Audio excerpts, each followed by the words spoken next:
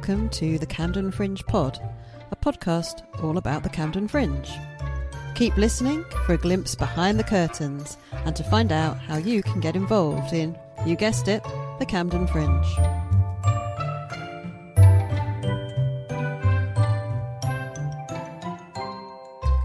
Hello, I'm Michelle. I'm Zena. Welcome to the Camden Fringe Pod. We've decided to go fortnightly for a little while. Well, it's the downtime between fringes. We've not quite started organising 2024 yet. No, thank goodness. We've got other stuff to do, haven't we? What have we got coming up, Michelle? Coming up, we've got an interview with Suchandrika Chakrabarti, who did her second Camden Fringe show this summer. She's going to be talking about how she came to do a second show, how she came to do a first show, going to Edinburgh in between, and the inspiration behind both her shows. Oh, and what have you been doing this week? I have done some running. I did a half marathon on Sunday. Wow, half marathon. Yeah, I was very underprepared for it. And then that evening I went to see Adrian Edmondson doing a show. And guess who I bumped into there? Who did you bump into there? It was you. It was me. We didn't know each other was going. Who'd have thought we would both be at the theatre? What, going to see Adrian Edmondson? Who'd have Going thought to see it? Adrian Edmondson. Oh, bless him. What did you think of the show? Well, quite interesting. I'd only booked it about a week or so previously when I had been at the Lowry seeing Rory Stewart doing a talk about his book. And his book is brilliant, really, really brilliant. The talk itself, you know, when you're looking forward to seeing something and then you watch it and you think, I like you slightly less than I did before I watched this talk. But I think he did the thing that, you know, Adrian Edmondson at the beginning of his show, he said a lot of these events are somebody being interviewed about their book, and the person who does the interview is not very interested, and they go on Wikipedia and ask you some very basic questions. And Adrian Edmondson had decided not to go with that format, whereas Rory Stewart did. And the person interviewing him, I can't remember his name, but seemed to kind of hate him. And at one point he said, yes, one of the worst bits of the book was this. And that's not very nice. Blooming hell, like that's not really playing the game. But the book is far more entertaining than the talk was. But it's quite interesting that those sort of book events are now a book event, whereas previously you'd gone to Waterstones for free, wouldn't you? And yeah, it would have been like a signing and maybe a bit of a reading, but now they are a full hour and a half performance, or not even a performance. The guy at the bar, when I was buying the drinks, he was very good. He was called Jamie, excellent customer service, but he kept going, enjoy the, and he's obviously used to saying enjoy the show, but he kept going, enjoy the evening, because they obviously weren't allowed to say it was a show because it wasn't quite a show. yeah, there's a whole production company, isn't there, called Fane, that do loads of these shows. It was quite flimsy. Oh yeah, there's not much to it because it is like a live advert in a way. I suppose it's a very good way of shifting a large amount of books very quickly so you can get the person up their book charts. If they're popular enough that they're going to sell some tickets, otherwise it won't work at all. But I just found it quite flimsy. And Adrian Edmondson's, obviously, it was adorable because he's adorable. But it was pretty simple, wasn't it? He had a few stories, a bit of a reading, then some questions. There's probably quite a lot of money being made with that, really, because it was full, wasn't it? A couple of thousand people. You know, it's quite a good supplementary income if you're a writer, and you obviously can only produce so much work and sell so many books that doing talks in places is something that you make some money out of. Yeah, I suppose there's loads of writers that just couldn't do it because they became writers because they don't do talking. Because they're in their own head, and the last thing they would want to do would be on a stage. But it's quite interesting, isn't it? I'm going to see Ruby Wax soon, and also James O'Brien. Very good. So shall we move on to this week's interview, which is a bit more relevant to the Camden Fringe? But hey, this is a performance chat as well. It's not all Camden Fringe. Anyone wants to come and do a book talk at the Camden Fringe next year, they're welcome to, but they better be entertaining. Yeah, it'd be quite an interesting strand to have, wouldn't it? Here comes Suchandrika.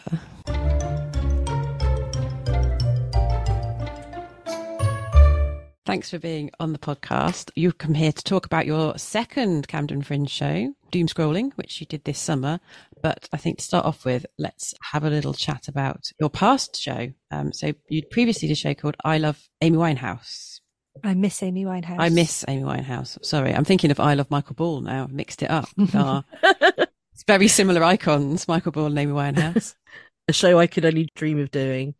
Yeah, so that was Camden Fringe 2021, which it must have felt like a weird one for you both, like just after the pandemic. I'd only started comedy in January 2020. As I do like to say, I had been funny before then, occasionally. So I'd been a journalist before then, and I'd stood on stages a lot, and I'd also trained journalists a lot. And I think there was something of the comedy show to that, in that people would review me to others and be like, is it worth going to? But I'd gone freelance in April 2018, and I'd always want to try comedy, but it was very hard with the hours I kept with journalism and the shifts I did. So I did a stand-up course at Bill Murray, which was amazing, taught by the excellent Ben Target, and did like a show at the end of the course on the Bill Murray stage, which is amazing. And then obviously live performance went away pretty much immediately. My timing was off there, but I had the video, and I sort of like got into a few competitions like Funny Women, and was a semi-finalist and things like that, which made me think maybe I could take this a bit more seriously. Maybe I could do something more with this. And in terms of like writing a show, that was a weird time, and I couldn't gig very much. And I know people ideally take their best sort of 10-minute sets and put them all together, but I'd in like training people, I'd written sort of, given all day long sessions of training. So I'd written sort of hours and hours of stuff which I'd presented. And a comedy show is not the same as presenting training, but I did have slides behind me. There was something of what I'd learned from those experiences that I brought to the show. But I sort of just sat down and wrote it in May 2021. I challenged myself, and I did manage it. And then I did like 2 days at Brighton, then I booked a few days in at Camden Fringe, which felt just like the perfect place to come to. And that one, in a way, was quite easy to write and kind of just flowed. And I hit that particular deadline. And then, yeah, I had some reviews at Camden. I had some feedback, and I found that incredibly helpful, because then the next year I went up to Edinburgh. I did my debut and did the 20 odd days. So, yeah, I think those early days kind of trying it in Camden really built my confidence, showed me I could get an audience in, and a lot of Amy fans came along, and it was nice to do it in Camden and have them in the audience. It was always lovely to meet them. So when you applied for the Camden Fringe, had you written the show at that time, or was it just an idea?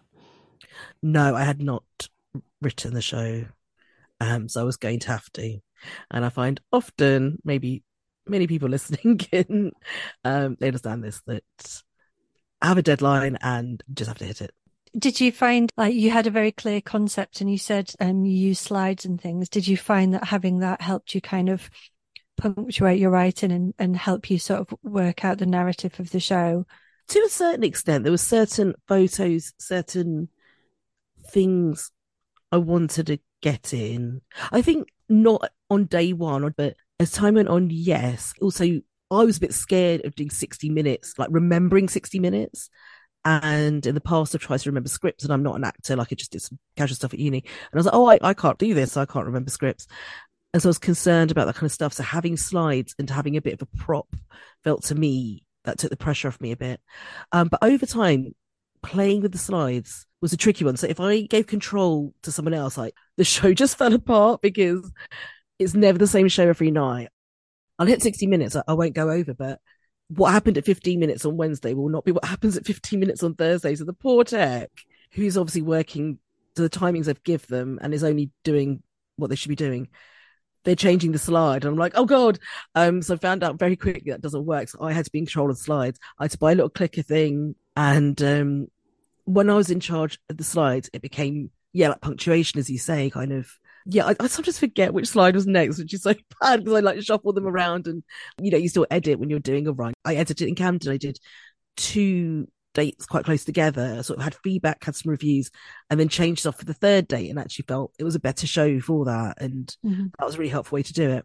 If you're not sticking to a definite script every night, but you have got these slides and then you're talking about the slides, it sort of shows that you know what you want to talk about and you're quite confident in your material. It's quite nice. I think sometimes people stick too rigidly to a script, and then if you lose your place in the script, then you can just completely panic and it all goes to pot. Yeah, and that's my fear with the script. It's sort of ideal way if I budget my time correctly before a deadline more than anything. Because I was going to say if I have enough time, but there's always enough time. It's did I start early enough? And it's getting to know a script or getting to know a stand-up set that I've written, but then you need to lose it again and get loose and not be like you're reading it from inside your head. And so for me, it's more like getting from a bullet point or like one idea to the other. So with I Miss Amy Winehouse, it's structured like a personal essay, which I've been writing a lot of since I'd gone freelance. And so with the personal essay, you tend to have an image or a person like Amy Winehouse whom the reader or the audience like knows and they can imagine. And so for me, Amy Winehouse was this symbol and this idea, and everyone's heard of her and has their own feelings about her. The show's actually about losing my parents in my late teens. And so number one, how is that a comedy show? And number two, how do I structure this show that it doesn't just make the audience sad? Because that's quite a big sort of emotional truth bomb to drop on people. And then thirdly, although this didn't worry me too much, people could throw a lot of crap at the idea of the 45-minute dead dad thing. And I do understand that, but also this is my story, and I did feel that my debut show has been an introduction to who I am, and I can't ignore these huge events that happened in my life and shaped me. It was coming to 20 years, and I felt I had a perspective on it which was helpful, particularly after a pandemic where a lot of people have been introduced to grief. So my feeling was going in, after 20 years, what's my attitude? What's my kind of approach? And I thought, well, maybe it's looking for how to find solutions to missing someone. Then you can cut down to the absurdity of what losing someone is. It's cutting down to the absurdity of celebrity. And so in that sense, I felt it had to be very highly structured, and I had to keep trying it out on people and seeing what the reaction was and seeing how they felt. And like a good example of trying stuff out was I did like a Zoom with my very close friends, maybe before I even took it to Brighton, which was the month before Camden Fringe in August 2021. And of course, they were very complimentary and they're very kind and lovely about it. But one thing most of them said was, you need to have a line just saying like they died of illness, or like, because people worry and it stays with them and they keep wondering what happened. And then you don't want to lose the rest of the show. And I was like, that's so interesting. That's really important advice. So, yes, I'd say that it was such a useful and important way for me to learn what my process was with a show. I didn't know I could write a show until then. I didn't know what it looked like. And it's also, the subject matter is very personal and close to my heart, and it's going to make audiences feel a certain way. And I think that is a tricky thing for a first show, to know that people are going to have like quite big emotions and you want to make sure they're laughing. So how do I make that work? And the only way you can really make that work is to keep trying it, keep doing the show. And so with doom scrolling, did you manage to preview that in a different way to what you did with your first show? Yeah, it's been completely different. And I think that it's a companion show in lots of ways. I think with doom scrolling, it's looking at this negative experience that pretty much all of us go through. Again, like grief, doom scrolling, I feel, is about the tension between wanting knowledge but fearing distraction. And that produces anxiety and this feeling you're always on, which is really tough. Yeah, so I started off with like just some ideas, and then in July 2022, so a month before I go out to Edinburgh with my first show, Vault Festival, which hadn't happened that year, but they did a pinch of Vault, like a little mini festival in the summer. So like, I feel like I'm Amy Winehouse is done, but I've got this new show idea. So I wrote a 45-minute show and went and did that. And I have to say, like, it's changed, like the core concept is still there, but it's changed so much, partly because the news changes so much. So I have kept rewriting it. Then I did it again as part of Mark Watson's Access Festival on Next Up Comedy in January.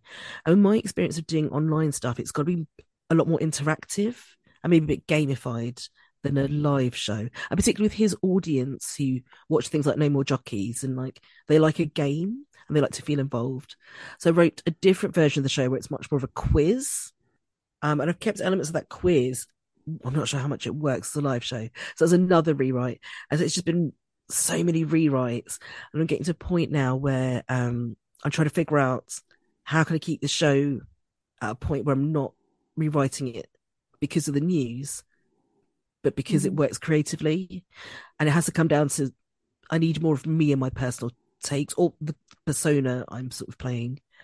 So like my background's in journalism. I'm making the show about how the news works. I need to give some more of the insider info maybe, and like how I felt. With that, Miss Amy Winehouse, so personal, and I'd say with doom scrolling, you know, my career is part of it. But I chose this huge topic, the news, and then I've been trying to get down to the news, yes, but why by me? And what does that have to give to an audience? So I'm getting there slowly. And is your plan with the show to follow the same pattern as Amy Winehouse and take it to Edinburgh next year? Yeah, ideally. Obviously, like financially, it's kind of crippling, and yeah, that would be helpful. Maybe I'll do partial run, and I think now that I've done the debut and done the full run, I know what that feels like, and it was fine. It was good. Obviously, I got sick and lost my voice and the usual, but I'm seeing sort of people doing shorter runs and things like that. Did you get a lot out of doing Edinburgh? Yes, I think it built my trust in myself that it's not about staying faithful to a script. It's about a lot of gut instinct and seeing what lands and then working with that the next day and trying new stuff a bit. And it's much about the energy in the room and the audience reception. And I won't forget the script, and I can improvise new bits. And yeah, it's very good for me as a comedian, just especially because I'm doing the show, you know, quite early on. I'd only started in January 2020. Yeah, how did you find getting an audience at 12:15? Really interesting. And I was off the beaten track a bit as well. So I was in Paradise Green, which is sort of on the sort of west end of Cowgate in the bottom of the church. And it's like a no-through road. There are obstacles to getting people in. But I would literally get 4 people in one day, then 22. And then the next day, 4 again. And so there was no way of telling. So you just had to roll with it. And then the thing is, like, a 4-person audience can be amazing. And then there was a day when there was like 20 odd people in, and I knew quite a few of them, but they wouldn't laugh very much. I had to stop second guessing myself and just do the show. And my feeling is, be glad anyone's here, because I know it could be like, oh no, it's only 4 people, but it's not the fault of the 4 people. They're there, they turned up. It's actually thank you 4 people. So that I went with the attitude of, I'm very grateful you're here, and it probably taught me that they are the ones to be thankful for and to. Was it quite hard to step away from Amy Winehouse when you were thinking, right, this show, I've done this show for, you know, a year and a half, 2 years, I now need to move away and start working on a new show? Was that quite scary? No, I was desperate to start on the new one. I think that it was nice that I'd already had, as it now turns out, a very tiny kernel of the idea, because I have to do so much work on it. The last one I performed, the Amy show, was the Pleasants did the Best of Edinburgh season in their London theatre, and so I was thrilled to be part of that. And it felt like a line drawn under it. I think again, it's managing the reception of it.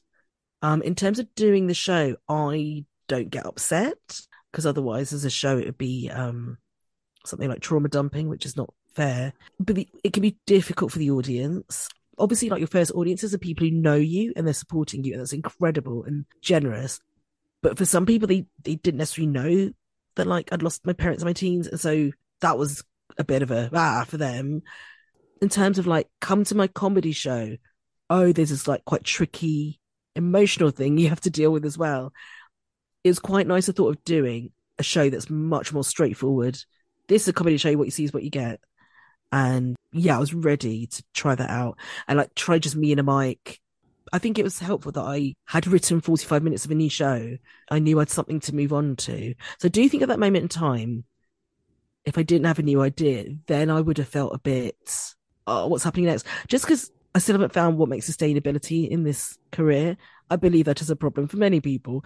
And the one thing you can do for yourself is have the ideas and at least go, well, I'm working on my next thing. And that feels like something to you. If you put yourself into the first show and you go, right, this is my big idea and this is my show.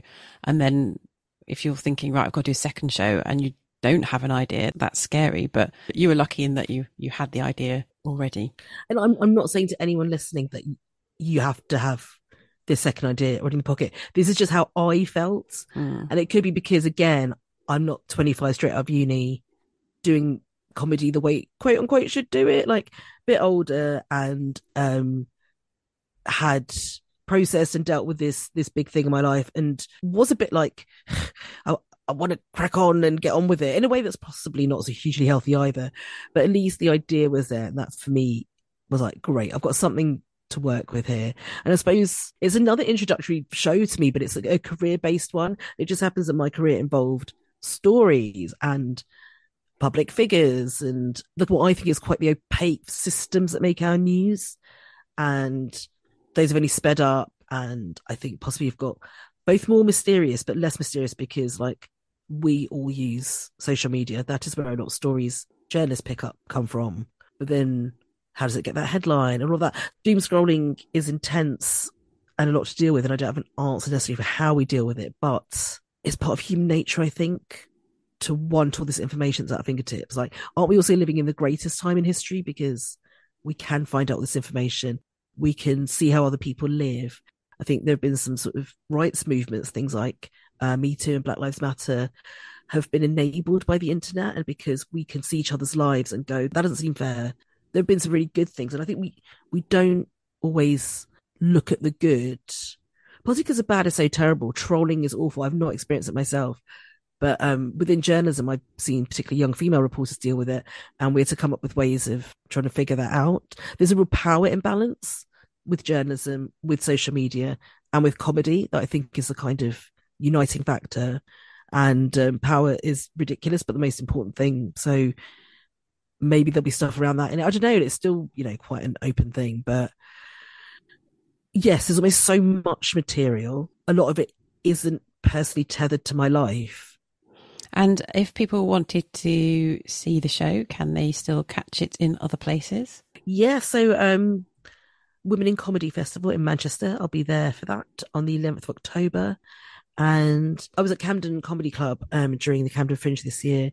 And so sort of gone back to them, and hopefully I'll be doing some work in progresses at Camden Comedy Club and Aces and Eights over the next couple of months. And then next year looking at kind of Leicester Comedy Festival and all the usual places. But I think with this show, I have to go and work it out in front of audience, almost even more than with I Miss Amy. So I think with I Miss Amy, it was about how's the audience feeling, and working with the responses and thinking, how early on do I say this thing happened to me? And that felt quite straightforward. With doom scrolling, it feels like, am I throwing too much information at them? Am I giving them enough of my take on it? It feels like I've chosen this massive subject that everyone has a stake in and everyone can have an opinion on. And it will take some time to whittle it down to, but what is the show that is made by me, and why should they come to a show by me? What's my take on it? And it's a different set of challenges to Amy. And I think I wouldn't have been up to the challenge as much if I hadn't made a show before and know that it's possible. Because I think I'm in the middle of quite a lot of stuff right now. And if I hadn't have made a show before and knew that I can, I might feel like, how am I going to swim out of this one? Like, this is a lot. But it is like, I'm smiling and laughing while I'm telling you this. It is also really fun. Like the two solo shows I did at Camden Fringe this year, they're just really fun. Like, they're just mad headlines out there. I've always loved an animal friendship. I love it when like a duckling gets adopted by a goat, and so like, yeah, they're so fun. And so I think this is my antidote to all like the sort of mad political news, and the whole September 2022 was insane, and a real kind of inspiration for this show, right? Because like the Queen's dead, Liz Truss is doing that 45-minute thing, 45 days, sorry, 45 minutes. Give the lady flowers, 45 days.